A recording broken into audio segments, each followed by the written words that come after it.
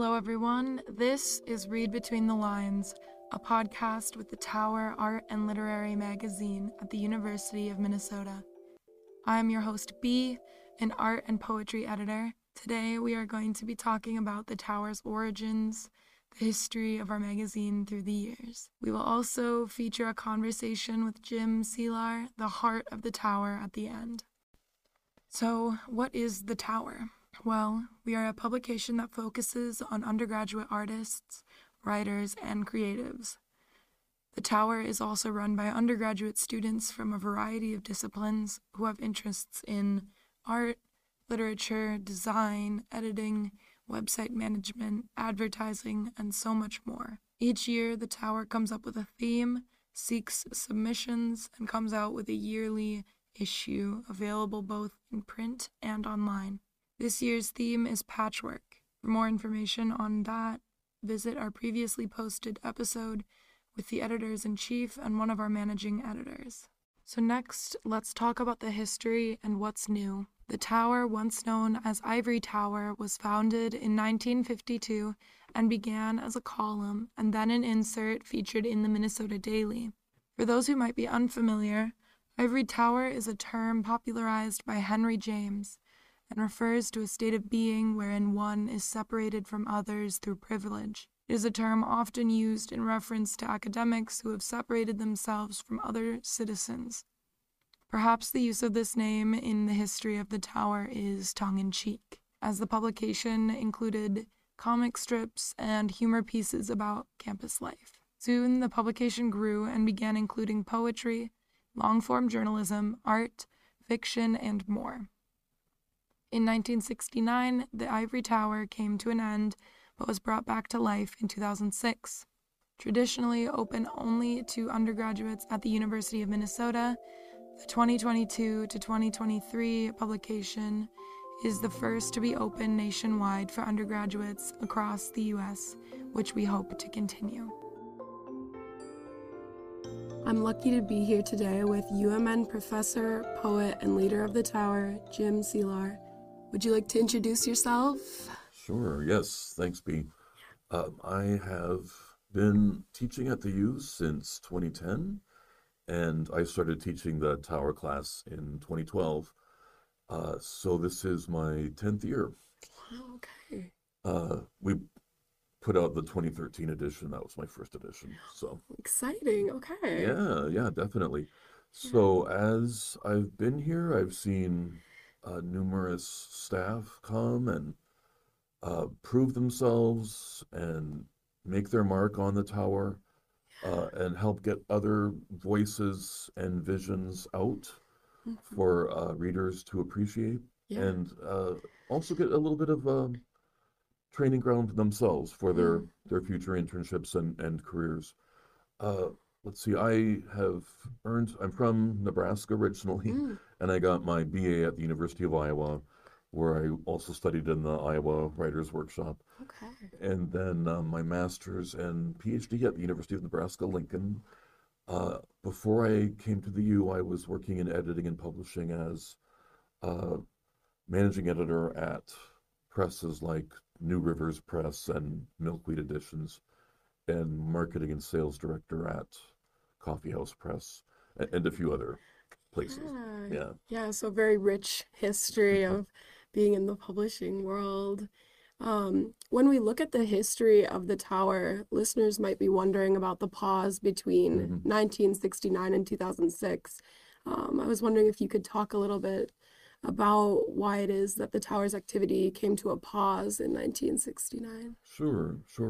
And you, I think you've already kind of previewed the history. So you know that we began in 1952 as a column in the Minnesota Daily. And yes, as you said, paused operations. You know, I don't know the exact answer to that, but just the timing makes me think, since the 60s were a time of upheaval and tumult and protest, the Civil Rights Movement, the Vietnam War. And I don't think the Tower was ever shy about taking a stand. And of course, at that time, it was called the Ivory Tower.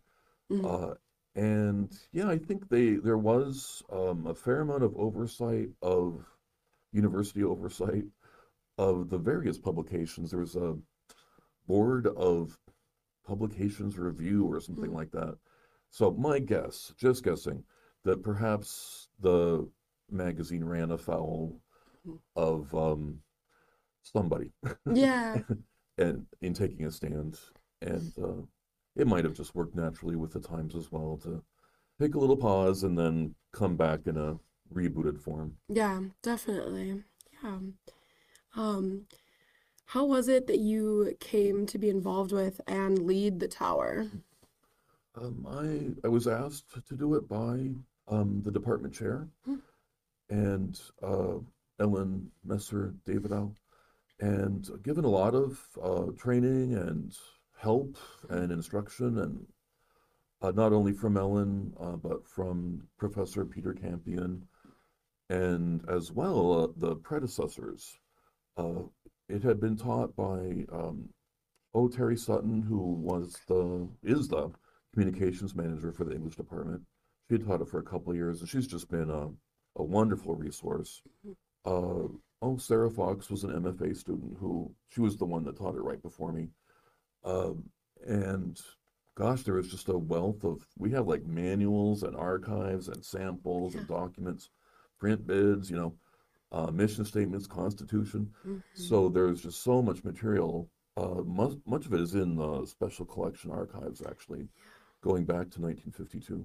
So had a lot of help, had a lot of instruction, and that's how it got started, and it just kind of took off. Yeah, yeah, that's so interesting. It's nice how much experience you had like in publishing and then also just the experiences of others to help support the transition in.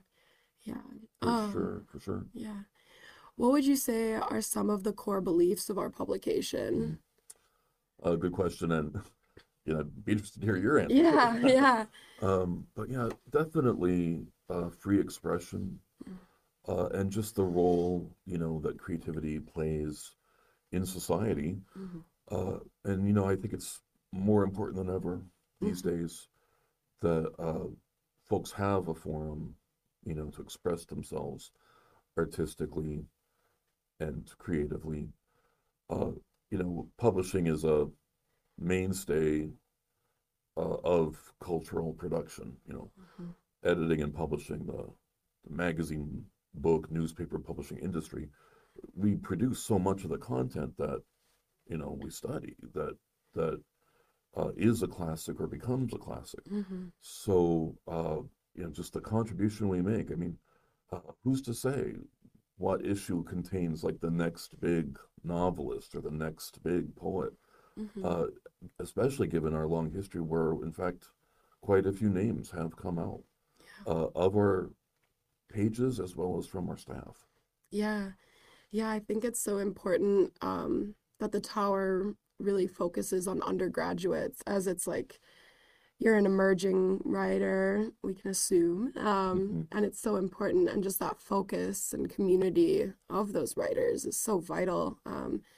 A lot of publications are open to people who are emerging writers or um, middle career writers, anywhere. And so I think it's really important to have just like a safe spot for people who are, kind of just getting out there in the publishing world. That's right. Yeah. Yeah, agreed.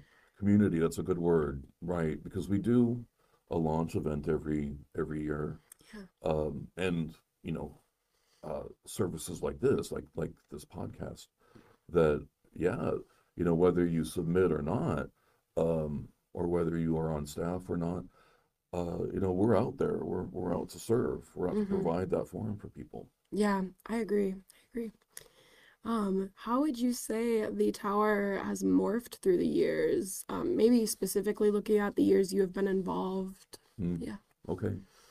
We have probably professionalized our systems, and we're lucky to have such a rich heritage to build on, so Hmm. it's not as if they weren't professional before, Hmm. but just with longevity and stability, we've been able to set a standard format, have some files that we can and some instructions and guidelines that we can consult, and regular patterns and partners like Radio K has often supported us. We used to work with the Wiseman before COVID. So I guess the overall just stability has also led to maybe a higher profile where we've won 3 Columbia Scholastic Press Gold Crown Awards for the past 3 years. And this year we also won, we were named a finalist for the American Collegiate Press's Pacemaker Award. It's so exciting. Yeah, it's nice. Just having that more solidified magazine like basis is nice and helpful for those awards as well. It's exciting. That national recognition, Yeah, it's important. And how exciting for those who are in the publication, to be a part of something. It really is their work. It really is the staff's work and the Yeah. contributors that have earned us those awards. Yeah, so true. Yeah. How would you think that the Tower stands out in the world of publication? I guess something that comes up to me that we've talked about is the fact that it's undergraduate focused. Exactly, right. Undergraduate student, right. And this year, of course, as you know, we've opened up to undergraduates across the country. So yeah, just I think what you were saying earlier about providing that forum for that audience, that it's one thing, and it's a great thing to be in a class and to get that recognition in a workshop or, from your teacher or your peers. But it's another thing altogether. I think it's a pretty good boost. Yeah. When it's on a printed page and on a website and on our social media, just that recognition. From what I hear from my students and my former students, when they go to their job interviews or grant applications or whatever, it's not like we're universally known, but we are known. Yeah. So when somebody hands over the Tower as their work sample, at coffee house, they're like, yeah, I know about them. Yeah. Yeah, it's so exciting. Also, like the importance of it being a print issue. I mean, of course, we are available online as well, but we've seen kind of a decrease in availability for print issues. And so the fact that it is print is extremely exciting. Agreed. Yeah. We're a handsome publication, if I may say so. Yeah, agreed. Rich paper. One of the ways we have changed over the past 10 years is the increase in the amount of art and color. Yeah. So just our budgets and also printers technology has advanced to the point where we can now, have art all the way through. Yeah. Like color from start to finish. So. Yeah. And that's been wonderful. It's so exciting to see what the visual artists are up to. And, yeah, definitely. Yeah. So we're nearing the end of the interview. Is there anything that you would like to leave our listeners with? It's a big question. Well, I guess I would leave them with make a place and protect it and honor it in your life for creativity. Yeah. Your own creativity. You don't have to be published if you don't want, Yeah. but go ahead and, jot down that poem on your phone or whatever, or take some time to doodle or to paint or to sculpt. Yeah. It's an important part of just being a human being. And and then if you want, submit to the Tower. Yeah. Yeah. Yeah. I think that's wonderful. Yeah. It's so important to be creative in life. And, if that's for you, that's still just as important as if you're allowing others to see it. And yes, that's right. yeah, listeners should know that the Tower is a very safe place for you to submit your work. And we really look at it with care and appreciation just for the opportunity to engage with those works. So we're excited to see. Agreed. Well put. Yeah.